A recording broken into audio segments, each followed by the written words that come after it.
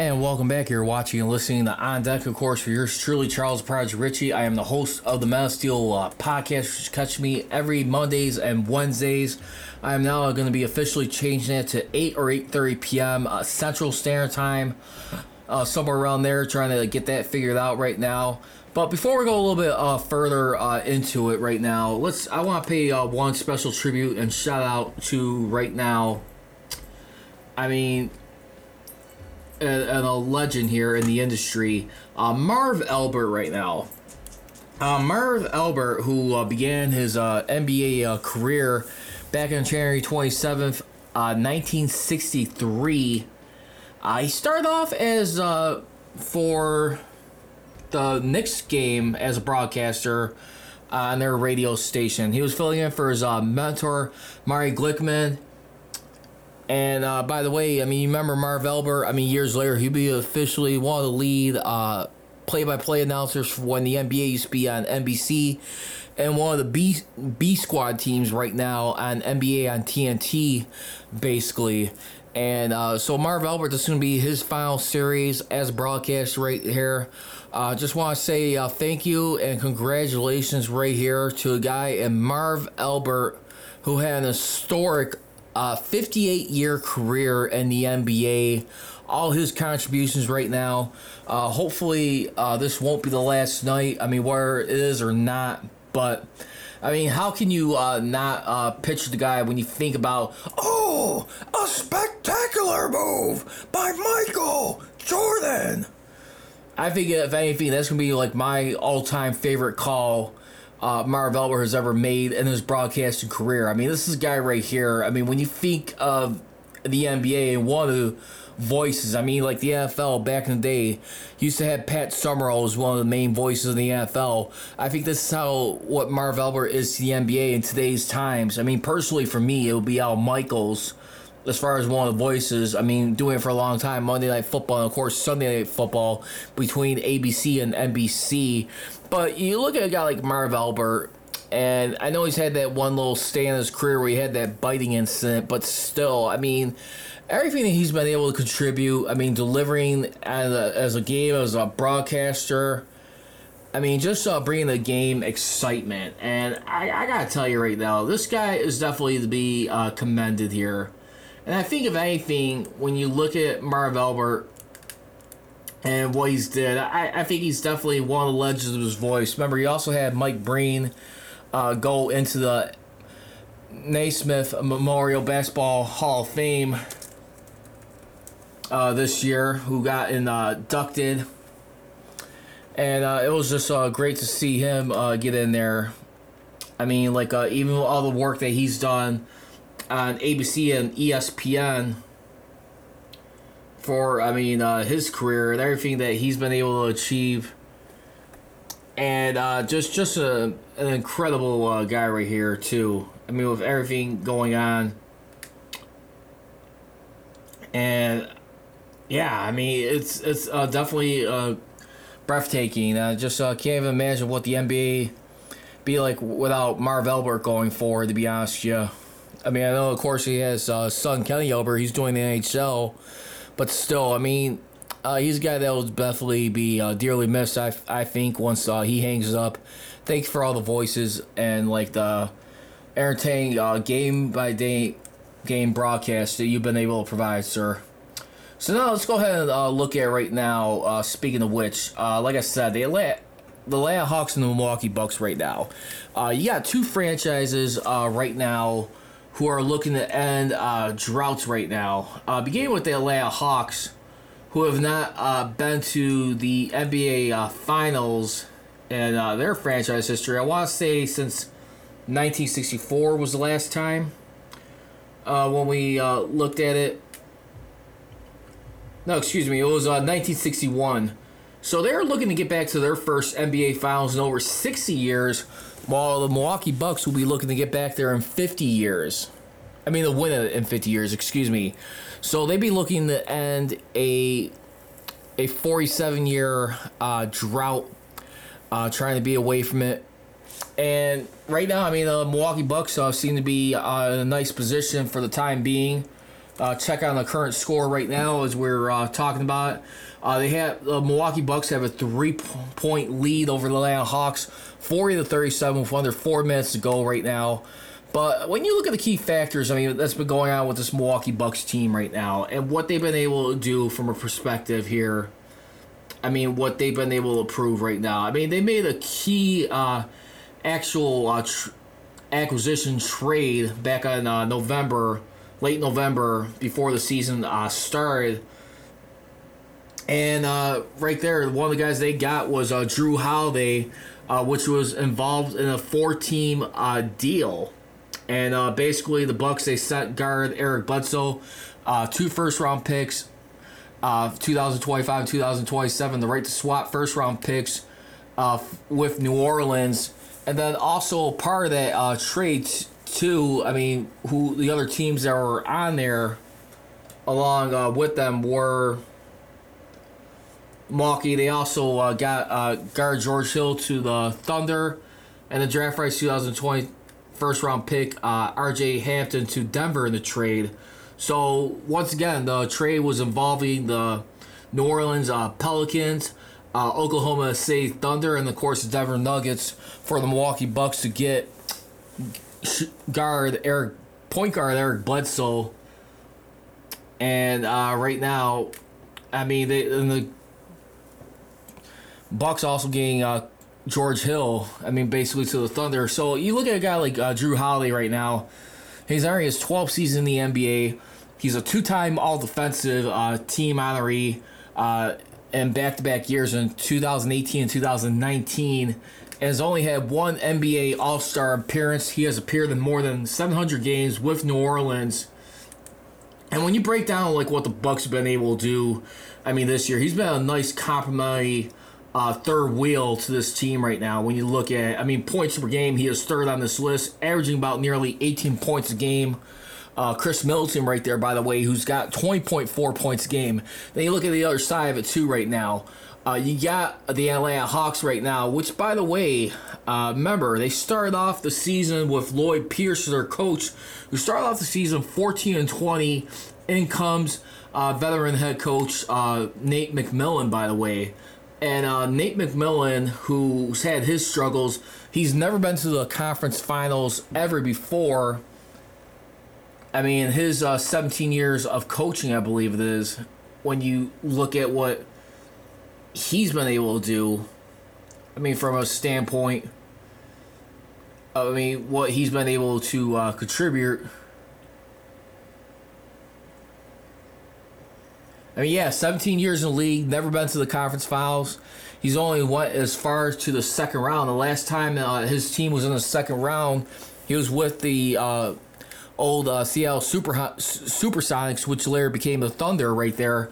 They got bounced in the second round to the San Antonio Spurs, who will go on to win the championship once again over the Detroit Pistons. They would lose that series 2-4. So that was as high as he gotten. But you look at, I mean, this Hawks team right now. I mean, Knicks series right there, they held them in 5 games. I mean, not really too much of a surprise right there. I wasn't really expecting much from the Knicks. I mean, definitely some great atmosphere. Finally be back in the playoffs after such a long drought. I want to say that was since 2013 was the last time they were there, if I'm not mistaken. But then anyway, too, I mean, beat the 76ers in 7 games right there. I mean, I had confidence with the Hawks team going into Philadelphia in that Game 7 game right there. You got a guy like Ben Simmons right now who's having some confidence issues right now. And a guy who may be traded, I mean, sooner rather than later. I mean, for the time being, and even his coach is really really has a lot of high doubts on. So I mean, when you play the team like the 76ers in the second round, I never really trusted the fact that the 76ers were going to treat their home court environment to their advantage. I mean, it just felt like the 76ers were playing like a road team in their own arena. And when you look at, I mean, like, guys, I mean, going into this right now, I mean, into these playoffs right now, basically, with everything that's been going on, I mean, for this time being, it's been a lot of interesting stuff right now. I mean, for everything that's been going on. I mean, you look at the 2021 NBA playoffs right now, basically, and the guys who are remaining right now, I mean, basically for the time being here, I mean, you got Trae Young, who leads the way with 109 fourth quarter points, basically. And this was a guy who was ruled out, I think, due to a foot injury not too long ago, who had missed a few games. I mean, in this series here, basically. And we're looking at it right now. Yeah, I mean, he right now, I mean, he did not play the previous two games back on the 29th and the 1st. I mean, basically. But he is back in game 6. So he missed game 4 and 5. Basically.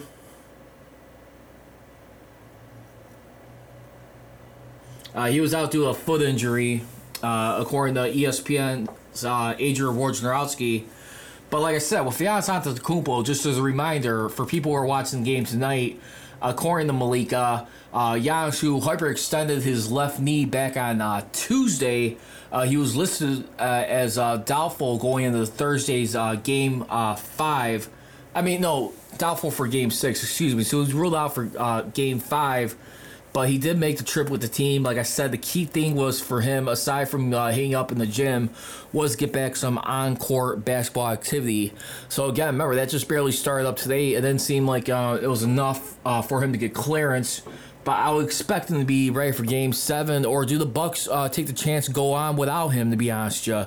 Listen, I think this Bucks team right now, Mike Budenholzer has got this team in the right mindset right now. I mean, this is a guy who also coincidentally, too, who's in the conference finals. He's been in there 2 previous times in his coaching career. Last time 2 years ago, after blowing a 2-0 series lead over the eventual defending champion Toronto Raptors with Kawhi Leonard. And they were able to get ousted in 6 games. And then the previous time, too, was getting swept by LeBron James' return year to the Cleveland Cavaliers back in 2015. So, I mean, look at him. And he was a member of the Atlanta Hawks. He was their head coach right there. And you look at a guy like Mike Budenholzer, who's spent at least like 17 years as an assistant Greg Popovich. Just to give you a little bit of background on him. He's earned 4 titles as an NBA assistant coach with Greg Popovich's staff with the Spurs. So, I mean, you look at it right there, and aside from that, too, I mean, by the way, I really like the aggressiveness of those Hawks. I mean, this is a team who's definitely got no quit in them. But then again, I'm not gonna lie to you. If the Bucks go to this NBA Finals, I'm gonna make the prediction right now. If you have a healthy Giannis Antetokounmpo, listen, I love the story of Chris Paul right now, but I gotta tell you right now, I really believe right now the Milwaukee Bucks are just as the complete team right now. I mean, this is a team that could get aggressive. I mean, like attacking inside the paint, hitting their fair share of open jump shots. I think anytime you knock off a team like Kevin Durant and the Brooklyn Nets, especially when you got James Harden on there right there, and you got a stack of star talent on there, along with Kyrie Irving, who was the clear number 2. Then, of course, James Harden. James Harden, who did not do himself, he did himself a disservice by coming in there with bad shape as he was. Remember, he did kind of come into the season a little bit overweight. He had to whip himself back into shape, so that was his own problem right there. But then he also had guys on that roster too, like Blake Griffin was another guy. Did not seem to be enough. And what ended up happening, I think, in that series a couple weeks ago, you saw how Steve Nash's coaching, I think, got a little bit exposed. And you just saw it caught up with him, inexperience. I don't think Steve Nash was the right guy for this Brooklyn Nets team right now, who should be in the conference finals, but they're not. And right now, I mean, this is Kevin Durant's fully his first year ever since having the Achilles tear from 2 years ago in the NBA Finals. And you see right now, what I'm looking at is this. When you eliminate someone like that, if you're Giannis Antetokounmpo on the Bucks, you want to reward that thing with an NBA championship. You do not want to waste that time. You don't want it to be shown for nothing. I think anything, this is a time where they need to strike. Because if it's going to be Bucks and Suns, give me the Milwaukee Bucks in 6 games. I'm calling it right now. I'm not picking the Suns. I would not mind seeing Chris Paul get his first NBA championship. I'm telling you right now, I think Mike Budenholzer really has got this team just as much locked in as Monty Williams does with his Phoenix Suns team. I mean, it's been an incredible story, but I just don't like the Phoenix Suns' history in the NBA Finals, going 0 for 2. I mean, when you truly look at it, I mean, for the most part. I mean, like I said, I mean, when you look at the NBA Finals back in 1976, they lost that one 6 games, and once again, lost in 6 games to the Chicago Bulls. And the Suns, I mean, when you're an organization that hasn't won anything like that, you really start to wonder, I mean, how much is it really meant for them? But then again, maybe I'm wrong. I mean, maybe this is their year. Maybe it is the Suns. I mean, Jay Crowder, he did make the aggressive comment towards LeBron James and the Lakers. They had fake rings because they had to go for a bubble format, which I call a bunch of malarkey, by the way. But if anything, that was a year for all North American sports teams. Everybody had to shut down with COVID-19. I don't want to hear that. I think it was just definitely a cheap shot below the belt, to be honest with you. And I anticipate, like I said, the Milwaukee Bucks to finish this game tonight. I have confidence in them. It may go to Game 7, but to be honest right now, they're playing with a whole lot of confidence. If you have a healthy Giannis Antetokounmpo, at least like 90% of him, I think you got a good shot. I think the only big thing is right now, what you have to do if you're the Milwaukee Bucks, you got to make sure you're matching the Suns blow for blow. You cannot allow them to get off to a fast start. If not, you create a lot of problems going forward in that series right there, because they're a team who ain't afraid to bury you with threes early. I think the Suns personally play better watching this series. They play better, I mean, with leads right here. And when you got guys around there, too, especially like a Jay Crowder, who ain't afraid to hit the wide open 3 at times, too, and get physical inside. I mean, you got a real good combination right there and a good triple threat, if you ask me. All right. Well, that's going to do it for this segment. Coming up, we're going to go ahead and wrap up with NFL Extra Points. We're getting into the Bear Zone, excuse me. Chicago Bears right now, what are some of the key things that we'll be seeing going into training camp? And plus, the starting quarterback position, tight end battle, and offensive tackle, second-round pick, Tevin Jenkins. You're watching and listening to On Deck with me, Charles Pride Richie, host of the MSCO Podcast. Don't move a muscle.